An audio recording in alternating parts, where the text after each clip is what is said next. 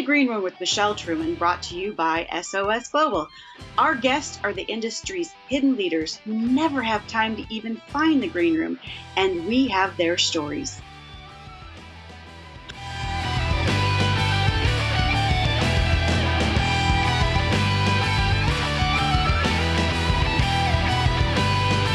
Today, we're in the Green Room with Army Ranger, motivational speaker, Nashville recording star, best-selling author of Get It On, What It Means to Lead the Way, and finally, Emmy-winning producer. Welcome, Kenny Thomas. Man, that's a mouthful, huh? Oh my gosh, had to read it slow. Yeah, thank you. I like the part about the Nashville recording star. That sounds good. I want that badge. Like, you know how you go to all these speaking conferences and they have those ridiculous, like you see the people and they put those ribbons on. It says presenter, sponsor, speaker. I just want one that says star or a badge that says talent. That's my favorite one. Talent. You got something they don't. I've actually had the opportunity to see you as a keynote speaker. And what is really fun to be in the audience is you can tell when you have a great speaker because nobody's checking their phone. Nobody's checking the mail. Nobody's playing online games. Nobody's looking at social media or swiping left. And it always intrigues me how they stop and they listen to the story about the Mogadishu battle. And we all really know it as the Black Hawk Down movie.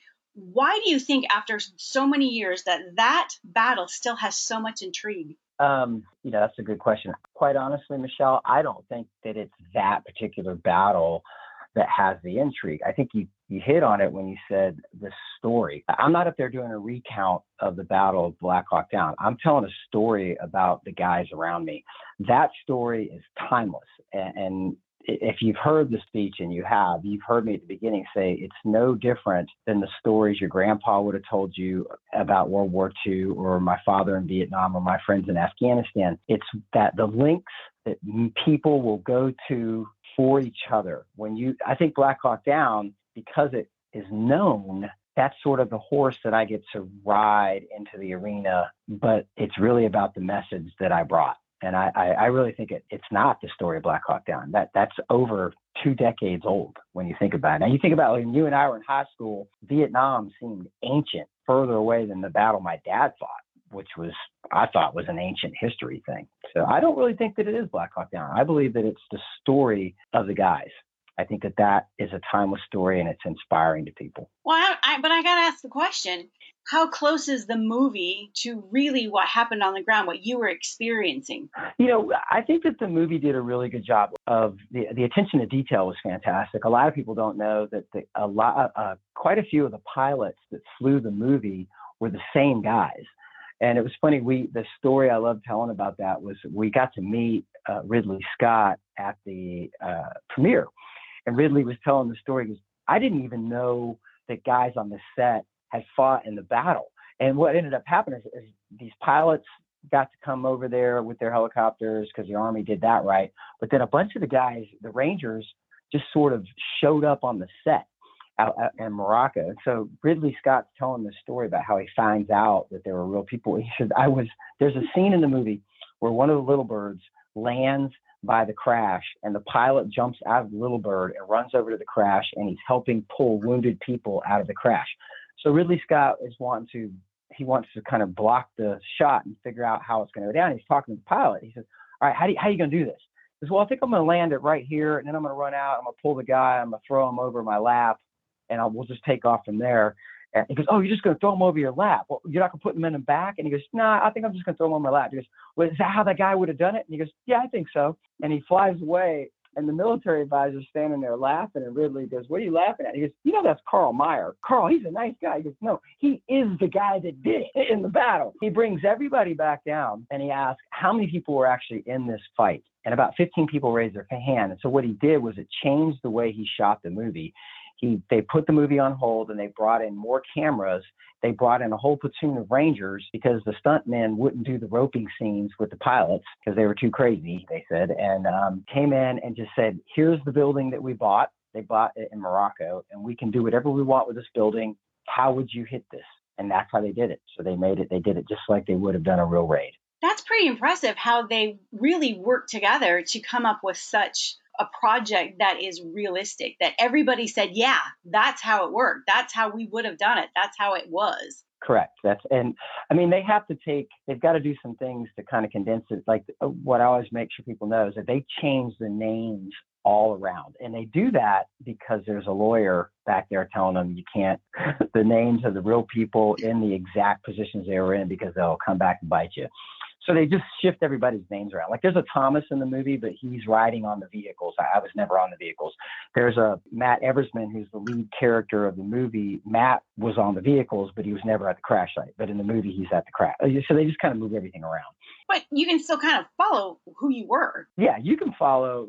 If you wanted to know like where my squad was, I would always tell you it was based off of that main character's squad. Like we did the exact same thing that he did.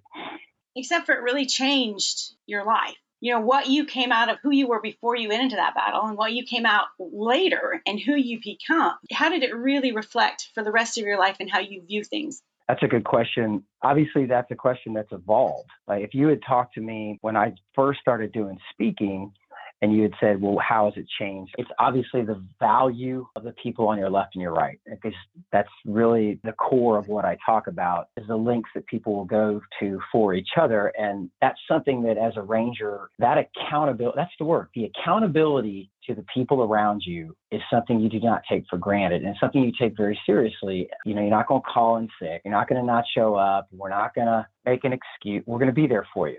And that mindset, though, Michelle, of that absolute, where I will never leave a fallen comrade and I'm going to be there for you no matter what. That mindset, what I learned as it evolved through my life, is it comes at a price, because you hold yourself to a very high standard of accountability, and that's not always reciprocated. And the real challenge there, and I'm hoping you can follow me here, is when people have problems and they come to you with what they think is tough in life, your first response to them in your head is to look at them and go, wow, that's a problem for you. And you want to tell them no one's shooting at you.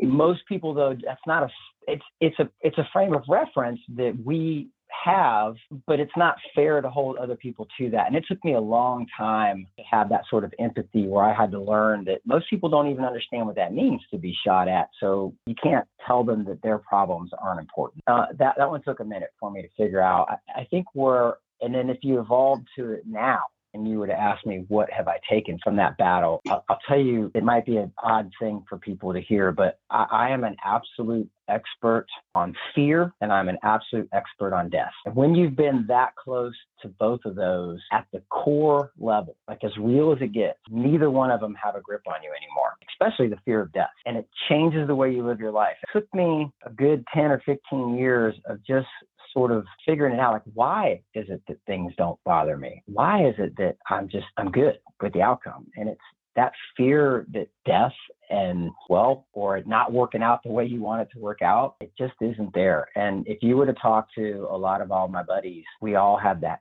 same mentality. And again, that comes at a price. Your ability to be empathetic, intimate, passionate, that's a challenge. You got to break through that one, if that makes sense. Well, let's bring you forward. Let's jump into what's happening now. And I know your book really focuses on leadership. So looking at what companies are facing now, companies that are working from home, companies that we're trying to now start to put everything back together. How do we continue to lead and inspire? Clearly nobody, like you said, nobody's shooting at us, but how do we inspire under these circumstances? How do we come together and continue to lead? How? That's the big question now. And I'm gathering that the people who are going to be listening to this podcast are all consider themselves leaders, or at the very least in a leadership position. And it's, how do you continue to lead? We in the Rangers, in the special operations community, we're so good at what we do, not because we have all these great gear and all these, great funding. It's because we do the basics well. We understand that when people get overwhelmed, oh my gosh, how am I going to get through this? Log and get them on the other and keep them activated and keep them engaged and keep them motivated. How am I going to do this? And what gets people stuck, Michelle, is they get overwhelmed and they have too many choices and they don't know what to do. I always make this point. I'm like, so what we do is we have this saying, it's called keep it simple, stupid. So we don't want you to get overwhelmed when something goes down. When the helicopter gets shot out of the sky and it's all spiraling out and you're watching this happen and you're like, oh my gosh, what do we do? You really only have three choices. Let's just start there. And if I'm talking to a college kid who's freaking out about what they're going to do about graduation and their jobs, no one's going to hire us because the economy is going to tank. If I'm talking to company leaders who are trying to figure out how to keep their people motivated, I'm like, okay, let's just start three options. You can lead, you can follow, or you get out of the way. That's it. Now, that's simple right there. The leaders that are listening to this podcast are not of the mindset, get out of the way. In other words, don't become part of the problem. So we lead and we follow. Now, leading, how do we keep that simple? Well, you just set the example for others to follow. Now, what would you like to see in this situation? And then that's the person you go out and be. What I've been doing is I know what I need to do. I know the what is I've got to lead for people to accomplish the mission and get them through this and keep them positive and keep them motivated and let them understand they've got nothing to fear. Now, the how I do that, part of the whole troop leading and planning procedures. So what I've been doing is I've been hitting up people who I respect, like a lot of the students from the downrange course that we run, the leadership course. These are heads of corporations and businesses. And I've been hitting them up like, what are you guys doing? Then I'll come up with options and then I'll pick the best option. And that's what I'm going to end up doing. What we need to do is take charge of the situation and inspire people to accomplish the mission and set the example for others to follow. That's easy. We got to lead, we got to follow, or we get out of the way. Now, how we do that, that's a brilliant think tank. We could all get together and say, okay, what's working? Because what you're seeing it just like I'm seeing it. There's a bash of emails coming out that's just sort of like, it's our State of the Union. Here's what we're doing, and we're here with you. We've always been there with you. I could do without those emails. I'm good to go. But every now and then somebody's got something to say that really matters and it really makes a difference and really impacts. And I think where I'll be going with it is I'm going to probably get out there and say, hey guys, earned any credibility at all. I think you all know I'm not afraid of death and I'm not afraid of fear. I know what to do in this situation. Follow me. And I think we need more people like that can stand up because I'm watching it. I'm watching all these different companies just sort of try and do something. But really all they're doing is just juggling. Well, and something that's really, I think, bothered me the most is the social distancing has encouraged colleagues, neighbors, to really avoid each other. And coming from your point of view as a ranger who has literally put his life on the line with a motto of Rangers lead the way, how do we inspire putting our communities back together when you still have government entities saying, oh, no, social distancing, you shouldn't be helping. Yeah. You can actually not help your neighbor. How do we overcome that and come back together? That's a good point. And right now, what you have is it's this window of opportunity because people are somewhat united in their isolation.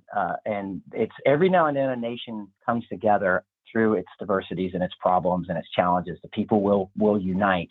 This is one of them. You saw it at 9/11. You saw it when President Obama was first elected. The country felt good about itself for electing the first Black president. And don't believe that many presidents or leaders have understood that moment and actually used it to inspire people as best they could. Because what will happen, Michelle, mark my words, as this thing slogs along, like we're a month into it, and people are sort of, trying to stay positive. They understand that this is unprecedented. Well, hey, we're all united. However, we're divided. But as this thing slogs along and people are starting to struggle, a save yourself mentality will begin to infect the nation.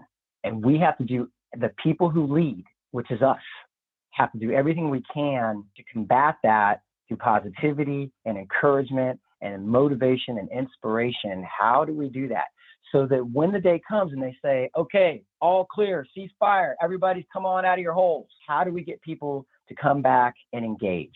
We're wired for stories. So I'm going to tell you a quick story about a buddy of mine, Matt Eversman. Matt Eversman was in this firefight in Mogadishu in the Black Hawk Down. In fact, the main character of the movie is based off of Matt. And Matt, when I asked him about his two biggest leadership challenges, I said, what was your biggest leadership challenge in your life? And he says, Kenny, I had two. And Matt said his first one was in that firefight. He was the guy who had Todd Blackburn fell out of his helicopter. And Matt had to, as soon as Matt gets to the ground, one, they're not where they're supposed to be. They're a block off target. He's got a guy who's critically wounded and they're already under fire. So he's just overwhelmed. And you know what he did is he turned to his two team leaders and those guys just took charge. They started evacuating Todd Blackburn. They started putting them where they needed to be. They started returning fire so that Matt could concentrate on making sense of the bigger picture and get him linked back up with the main element so that he could do his thing. Because that was one of my biggest challenges. Like, what was the second one? The second challenge came years later. He was a first sergeant in charge of a whole company of people in Iraq. It was a grueling 13 or 16-month deployment. I forget what he told me, but as it went on, I would start 1 week, someone would get hit with a roadside bomb and you would lose somebody. And everybody would be depressed. And then you had to try and get them fired back up. You know, you got to believe in this mission. You got to believe why we're here. You got to be motivated. This is we're doing something purposeful. And you had to fire them up. And it was Groundhog Day. Every single day was the same routine. And then bam, someone gets killed or wounded with a roadside bomb. And his morale started tanking. My biggest leadership challenge was, how did I inspire people to get through that, to push through it and keep them unified and believe in taking care of one another? And you know what he did? I said, what do you do? I went back to the Ranger Handbook, man, and it said, get to know your people and show them that you care. When they know you care, they're not going to care until they know you care about them. And he goes, and I started going to every single person in the company, which is about 130 men and women. Went to every single one of them. I sat down with them at chow. I sat down with them in the evening. I got to know their kids' names. I got to know their wife's names, their husband's names, their family. I just got to know them again so that they believed me. And they knew that I cared about them when I got up there and told them, man, we got to pull together. So that when week, whatever it is, 68 or month 13 comes along, we were still a unit. I believe the same thing has to happen with the nation. Right now, there's a window of opportunity. People are united in their isolation. Who is going to be the person that steps up? Because when we need you is when it's hard. We don't need you when it's easy. I mark my words, in about a month from now, when it's not the way that you want it to go, people are going to start bitching and moaning and complaining, and morale's going to start tanking. And it's going to be up to us, the motivators and the inspirers, to keep people focused and bring them back together so that when they give the all clear sign, we're not a divided nation. Well, and that brings me to your music. That was a long answer, but I thought it sounded pretty good to me. It brings me right into that music again in the sports creation business. And how important is that music to set the tone and to see our sports teams and to rally, But from what you're saying, and I believe that too, is that music really inspires. Music can set that tone. Music can overcome. How important do you feel? I mean, what has this time given you time to do with your music, and what's on the horizon for your music? Yeah, agreed.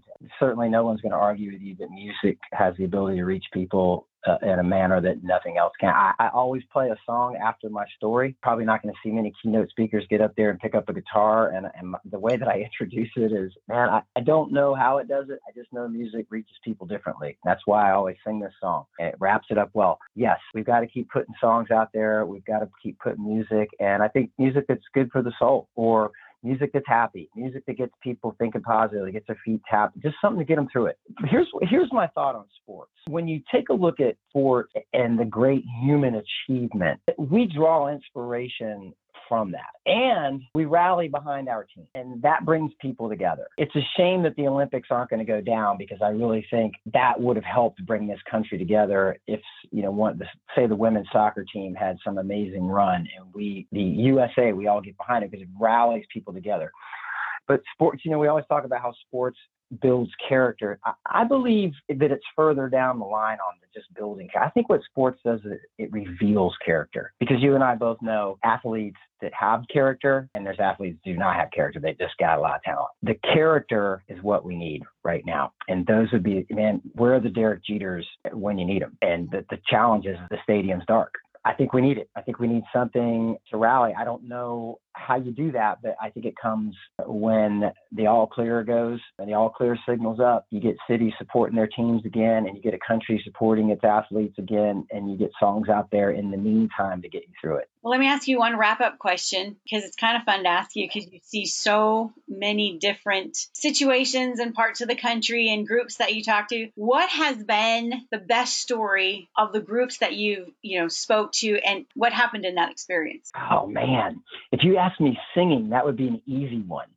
I would just say, hey, what's the coolest place you've ever sung? About Yankee Stadium. Thank you very much. Speaking wise, I got to think about that one for a second. I know that there's certain groups that I love talking to the most, and it's always the And you don't get them much. You would think that I would do a whole lot of like military formals and balls and things like that. You just don't do it because generally places don't have a big budget. And I don't think that they can afford you. And I would go do it for free. I love talking to other military units and telling them something that they already know because they get it. The biggest audience I've ever gotten to speak to was it was kind of a cool gig. It was all the kids that were future farmers of the FFA for the whole state of California and the whole state of Texas. It was an arena. And that was pretty cool that all those kids sat and listened to it. And when you got to meet them at the end, the light and the inspiration that was in their eyes, who they wanted to become and how life was, they were fired up